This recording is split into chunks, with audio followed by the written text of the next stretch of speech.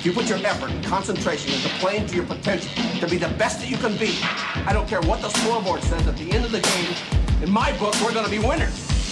The talent for so many players today, the talent in the spotlight, it's taking them to heights that their character's not strong enough to support. I'm one of those set goals, achieve goals. I talked about faith, passion, obviously the drive with the guys that I've been around and the guys that surround me every single day. If I want to be one of the best, I've got to play with and against the best. Okay, so that which gets praised gets repeated. You're listening to the Hardwood Hustle, brought to you by PGC Basketball. Players, do you need to make next season your best season ever? Or are you tired of putting in all the hours in the gym and not getting the results you deserve? Thousands of players attend PGC camp every year to discover how to think the game, be a playmaker, and run the show. We'll send you back to your team a smarter player, a better playmaker, an improved leader, and better equipped to foster a championship culture next season. I've had many of my own college players attend a PGC camp, and it's always had a huge impact on them on and off the court. You can go to pgcbasketball.com to find a camp near you. That's pgcbasketball.com. Thank you for tuning in. You're listening to the Hardwood Hustle, broadcasting here in Washington, D.C. I'm your host, Adam Bradley, alongside T.J. Rosine. Just finished up getting a chance to watch the Washington Mystics practice, and we are here now joined by the main guy, Coach Tebow. How are you today? I'm great. Getting ready for a game, so it's all good. And it's a big game. Yeah, it is a big game. I mean, I don't try to make one game bigger than another for our players. But the way the season has gone and with all the hype that Las Vegas has had versus us, it's hard to ignore that it's probably a big game, especially given the events of the earthquake last weekend, too, where we have a suspended game with them pending later in the season. So we have to finish the second half. That's a new one on me. Yeah. How does the preparation potentially change for a bigger game for you? How would your players maybe feel that – or is it literally the same? It really is the same. Okay. I think the only difference is that, you've played a team a couple times. You have a familiarity about some things, so you can go into preparation the day before and the day of, and the players automatically know what you're talking about. We could walk out today and say, okay, we're going to go through Las Vegas' spread offense, or we're going to go through their twirl offense, and our players are locked in already because we just played them twice in the last month. So that's a little bit easier, but we really don't treat a game like this any different than a Tuesday night game against somebody else. The media treats it more, the fans treat it more, but you feel it when you walk in the gym. But I think the one thing our team has been good about the last 2 years is basically just playing whatever's in front of us. I mean, we've had a motto that we've kind of stuck with, that when we walk in every day, the goal is to walk out better than we walked in. And if you do that on a consistent basis, then everything else kind of takes care of itself. Powerful. So for other coaches that are listening here, let's walk us through that a little bit preparation-wise. Do you have kind of a routine, like a day before practice or a 2 day before practice, like something that you're trying to, what percentage is spent on your opponent, what percentage is spent on your execution? Do you have a kind of a formula that you use to prepare? Yeah, and I think it depends a little bit on whether you're going to have a shoot-around on game day. So tomorrow we'll have a shoot-around for our game.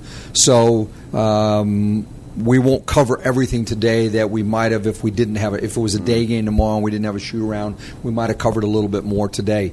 But basically, if we're a couple days out, this week we haven't played since Wednesday. So we got Thursday, Friday, and then a game on Saturday. So Thursday was basically a maintenance day for this team. We've been on the road so much. We shot. We got players watching individual film with coaches. Got treatment from the trainers, and it was geared toward like you would do almost like preseason workouts. Yeah. And then today was a day that was focused kind of 50-50. It was 50% on Las Vegas' sets and how we defend them and matchups, and we watched film beforehand. The film was split in two parts. It was our defense from the other day against Phoenix, and then our defense when we played Vegas the last two times. And so we focused on that. And we carried that part to the court and covered that. And then the last 40% of practice was more our offensive execution, regardless of who we were playing, but with a little bit of an emphasis on how they defend our pick and rolls more than anything else. So it was really interesting watching, in the college game and comparing it to the pro game. And when you hear college coaches or college philosophies, you'll hear a lot about we're a pressure team, we're a denial, we're a pack line, and watching what you were going over today is pretty much the majority of all pro basketball. There's so many sets run that you're spending more time guarding actions than you are actually building a philosophy of funnel the ball this direction. No, it's both, and we have a basic philosophy. I mean, we're a no middle team. We funnel the ball to the sidelines. I mean, I think people would know that by watching us.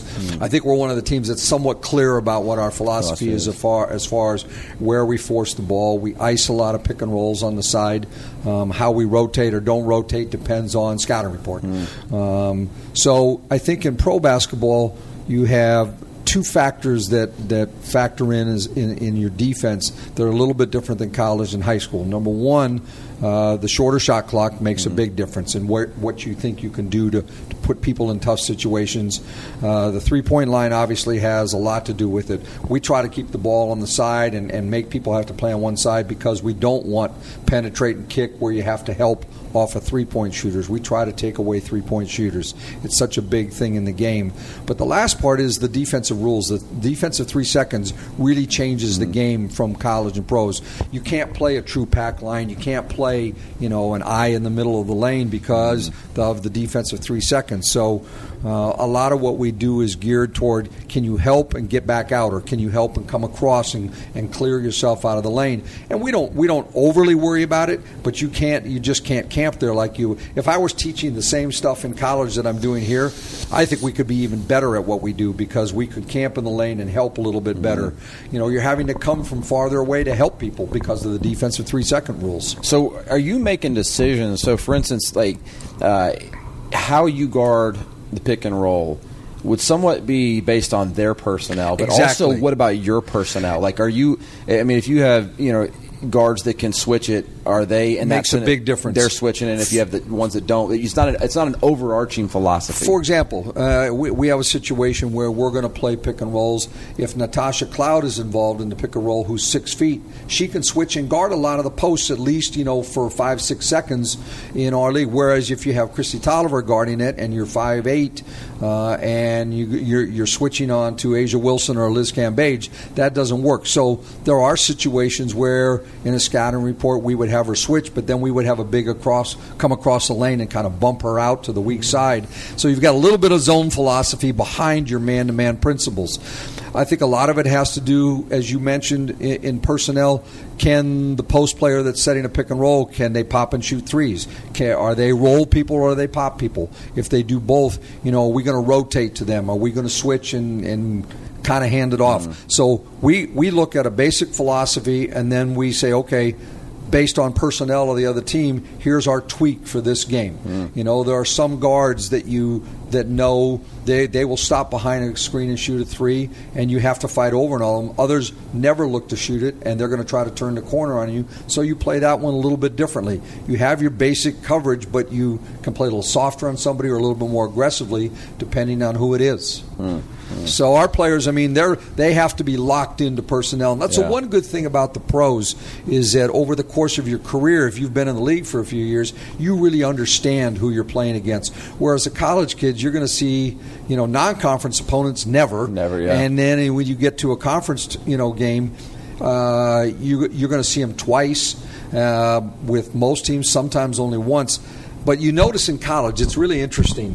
And I look at statistics every year because I do some TV for college, and then obviously we're looking at kids for the draft. Kids have a lot higher shooting percentage in non-conference than they do in conference as a general rule. Maybe the stars stay the same, but as a general rule, your own conference knows you. They pick you apart. They find every weakness as opposed to somebody who only sees you one time. So that's the good thing in our league is you see people enough, you can really lock into strengths and weaknesses. That's so good. Coach, you said earlier this week you had a maintenance day. I want to talk about that balance of resting and understanding your players' bodies and their needs. And I think there's a coaching notion and belief, especially maybe older school coaches. You push, and there's a bigger emphasis now of the balance. Talk about that. Has that been a shift in your coaching career over the years? Have you started to evolve to it, or has it kind of always been front of mind? It's been in front of me for a long time because a lot of my background was the NBA and an 82-game season, and knowing, the guys are playing 30 to 40 minutes a night. I worked for good coaches in the NBA who knew when to push and when to back off. And there are days that, hey, today's got to be a shooting day, or today's a, treatment and film day because we've been traveling, we're on the road, we've played 4 games in 7 days. That's a big deal. And, everybody talks about, the new catchwords are load management. I mean, we've heard that, but really all that means is rest. That's fair. It's, they can say load man, but it means, getting the proper rest. And so the biggest thing for me was figuring out when I came to this league, we have players because of salaries that play year-round. And they don't get the same off time that NBA guys get. They play less minutes. I mean, they play year-round, but they play less minutes. But they don't get that 2 to 3 month break to let your body completely heal. Neither do high schoolers these days either. Coach. Well, and that's a real issue. If you saw the article in the ESPN the last couple days, that's a very true thing. Is we're burning kids out mentally, and we're burning them out physically, probably way too early. I want to take a quick halftime break and come back to it after we catch up with our friends over at Team Snap. Coaches, we all want our players communicating better on the floor. Night communication, N-I-T-E, names. First of all, we want to make sure they're communicating with names. If I wanted Adam to do something and I wanted to make sure that he heard the command, I would say, Adam, turn up the volume. I would use his name first. It's the sweetest sound of the English language. People love hearing their name. Teach your players to make sure that they are using names every single day when they're communicating in practice. And coaches, I know you want to communicate with your team better. You need to go check out teamsnap.com/PGC. teamsnap.com/PGC. You're going to get a 4-month free trial. And if you want your practices, your games, and your meetings to run more smoothly, you need to check out Team Snap. And I promise your team's program will run smoother. I spent a lot of time in the high school space. I've got a young man who's a high-profile rising junior who said to me the other day he's going to play over 100 games in between his high school season. That's crazy. 100 plus games. No person at that age, I think, is prepared for that. Their body. They may not feel it now. They may feel it when they're 24 or 25. We see players come into our league who are now products at the women's level who are having what we would call older age injuries, and we're seeing them in their early 20s. Stress reactions that shouldn't be. And, the increased AAU games, the increased high school summer leagues, the college, mentality of, kid, I got to get in the gym. I'm a big believer that when you go to do workouts as a player in the off season, you go with a goal, you do your goal, and you get out. I'm never impressed by a kid that goes and tells me, hey, I got up 500 shots yesterday. That doesn't make any difference. I'd rather see a kid get up 100 shots at game speed with a goal, and how many can they make out of 100 and get out of there. That's more important to me, that they're doing it right. For us, I said they go year round. So for me, the trick was, how do I get them a break and let them get rested, both mentally and physically? So, when we see our schedule come out, it's hard to do what the NBA does and say, well, you just get to take these 3 or 4 games off. 82 games, you can do that. 34, you could be in trouble if you do that. Yeah. And, the only time people really miss games for us is a true injury. But what we try to do is say, hey, we can't have them on the court for, 2 hours in a day. Today was a perfect example. We were in the gym, in the building for about 2.5 hours. We were actually on the court for about 65 to 70 minutes at max. We did film room stuff. We did, treatment stuff. But from the time we were done stretching till the time we were done practicing was about 60 minutes. That's about what we could do. We're going to play a game tomorrow, and then we're going to give them 2 days off completely. I don't want to see them. If they come in on the second day, they can come in and shoot and they can get treatment, but we're not practicing for 2 days. We don't play till next Friday. They need to catch up. And so as a coach, you're trying to steal days to let them get their bodies caught up. Did you always have that security? I mean, because I feel like a lot of coaches, they get that insecurity. They feel like they're falling behind, right? I think a lot of coaches, and I think that's probably growing up for me, maturing a little bit as a coach. But I always felt like I wanted to treat my players like I would have liked to have been treated when I played. And I always thought back about what days were a grind and did they need to be a grind or not. There are days you need to have a grind. You need to have your players fight through some stuff. You need that part just to learn to slog through tough times. But I don't think that has to be an everyday thing. I go back and forth with college coaches about, hey, we're going to get them up for a month now. We're going to go at 6 a.m. every day. Sometimes you have to do that because of class schedules, but to do it, we're going to make them tougher. And I'm I'm talking to sleep doctors and psychologists and physiotherapists and all the people. What a change! All those injuries, and I'm trying to say, hey, you know what? If every medical expert is telling people that between the ages of 14 and 22 they need more sleep, why am I going to take that sleep away from them? And I just feel like as a basketball coach, you feel guilty sometimes that, God, we haven't covered enough. There's always one more thing to cover.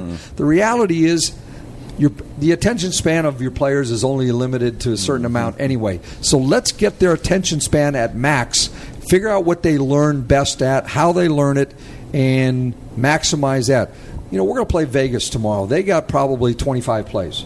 We covered 5 today because they're the 5 that take up 65% of their offense. If our players know that, we'll help them with the other stuff. Yeah. But their body, there's a point of no return in a practice as it is. That's so good.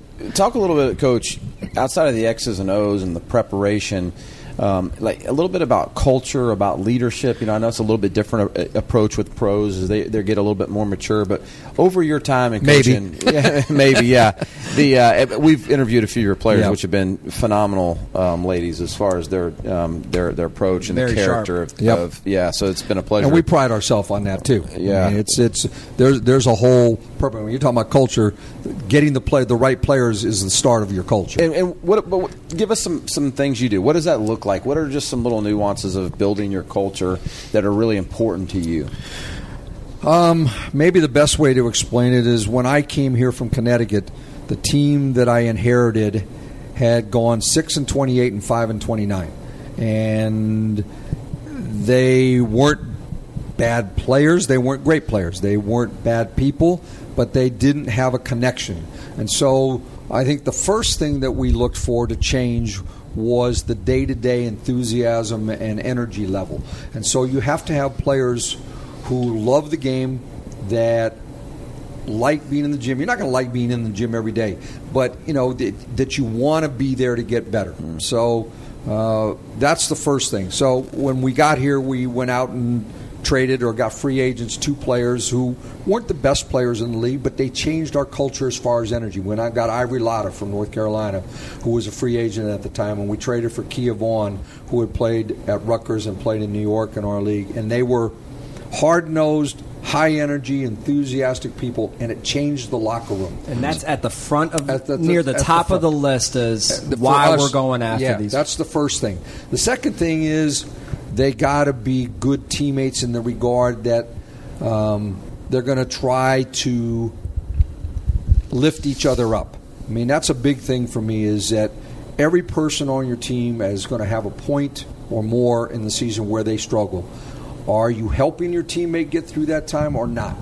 And I think that was a big thing for us. Can you energize your teammate? Can you be there for him? I think that's a big part of it. I think the other thing that's really hard, and it was probably harder for me in the women's game than the men's game to get over to players, was conflict is okay. Conflict with bad consequences where you take things personally is the problem. And I think one of the hardest things in our league is to find leadership that you can go at a teammate to improve them without demeaning a teammate or without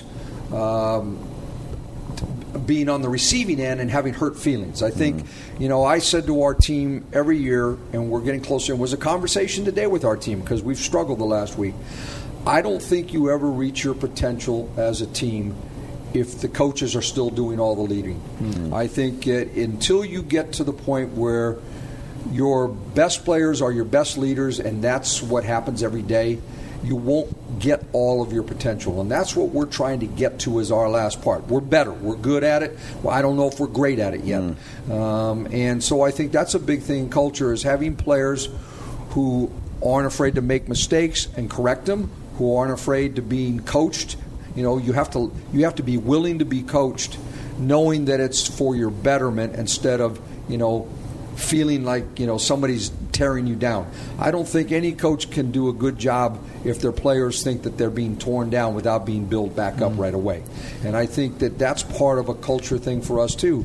You just want to get good people in your program who like each other, that can talk to each other, that don't go their separate ways all the time. One of my favorite things is to look at our team in a road and seeing 9-10 people going out together for dinner because they like to, not because somebody's made them do it. They get per diem. We don't have a lot of team dinners once the season starts. We have a few on the road where I'll take everybody out, but that's their time. And when you see a bunch of them going out, that that part of your team, they like each other. They want to do the right thing by each other. And culture is still, it means something different to every team. But here, the other part of a culture here is that the players know here that coaches, ownership, all management people, we're kind of all on the same side. I mean, you walked in this facility, they know that our ownership cares about them. Yeah. I mean, they've tried to do all the right things. Absolutely. They're not making an NBA salary, but they're making an NBA lifestyle as far as, do we have the right doctors? Do we have the right medical equipment? Do we have the right training room? Do we have the right practice court? We're trying to do all that's part of your culture too.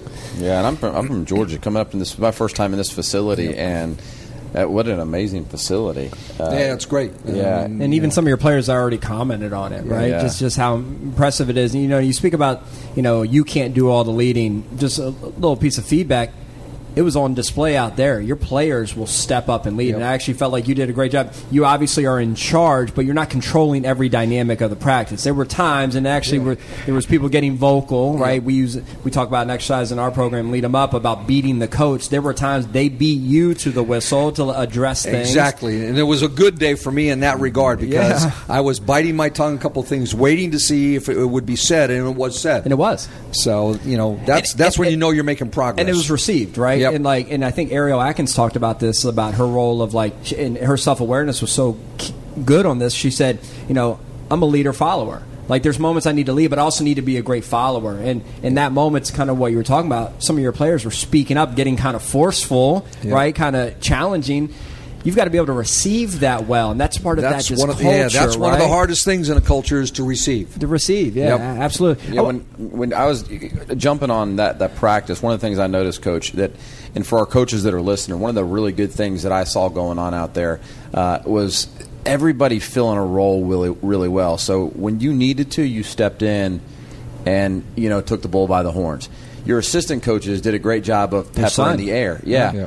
Hey, you didn't curl that screen tight enough. Hey, the spacing right here is not good. They'd step in, and they wouldn't overtake practice and just go on for 10 minutes. They'd come in, they'd get their point across, and move on, get to the next one. And then you had players stepping in there and picking up the energy or whatever needed to be in that moment. So you saw leadership from all three areas, from the head coach, the assistant coach, from the players, and everybody was filling their role really well. Well, I hope it's that way every day. There are days you walk out of there and you say, oh, come on, we got to get better. But, in general, we're doing, I feel like we're doing things in the right direction. Yeah. Coach, I want to ask you as we wrap up here, you're the winningest coach in WNBA history. Means I'm old. Fair.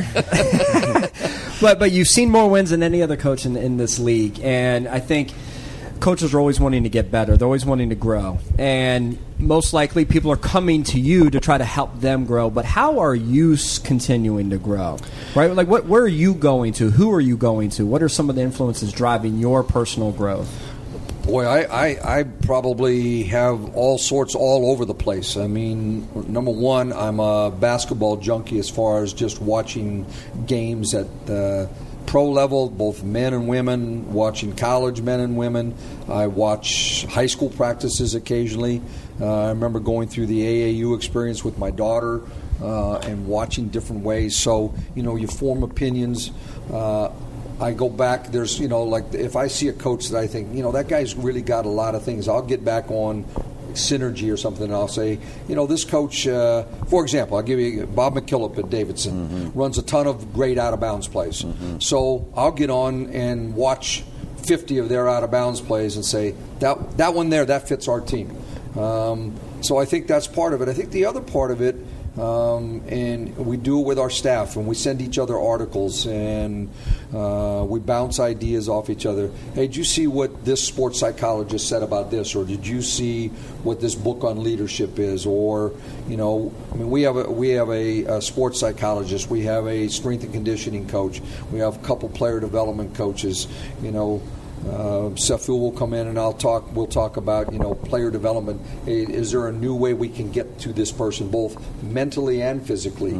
I read a lot, probably not as much as I used to, but I just think that if you think you know it all, then you should quit coaching, because you don't. I don't think you ever do as a coach. I've tried to surround myself with the coaching staff that's not afraid to tell me I'm wrong about something. And we have heated arguments sometimes. My son and I go at it in front of the others. They probably look at us. The rest of the staff looks at us like, are you kidding me? But we don't take it personally. We'll get mad, but we'll walk out and we're fine. Yeah. Because it's behind closed doors. It's not in front of your players. I think you have to challenge yourself to see new ways of doing things. We have a defensive scheme we put in about a year ago that nobody else was really doing. We kind of stumbled on it. I don't even remember how it started, but my son Eric came to me and said, why don't we think about doing this? And we worked out in practice, and it was something that was new. I had never done as a coach before, and it's fit our team. And if you aren't willing to do that, you're going to stay stuck. You're going to get behind. Yeah, absolutely. Coach, we appreciate your time, and best of luck as you continue through the season, and we appreciate your insight and wisdom you shared today. Thank you. Appreciate it. Absolutely. Thanks a lot, Coach. I'm Adam. He's TJ. Together, we are the Hardwood Hustle. Until next time, we're out.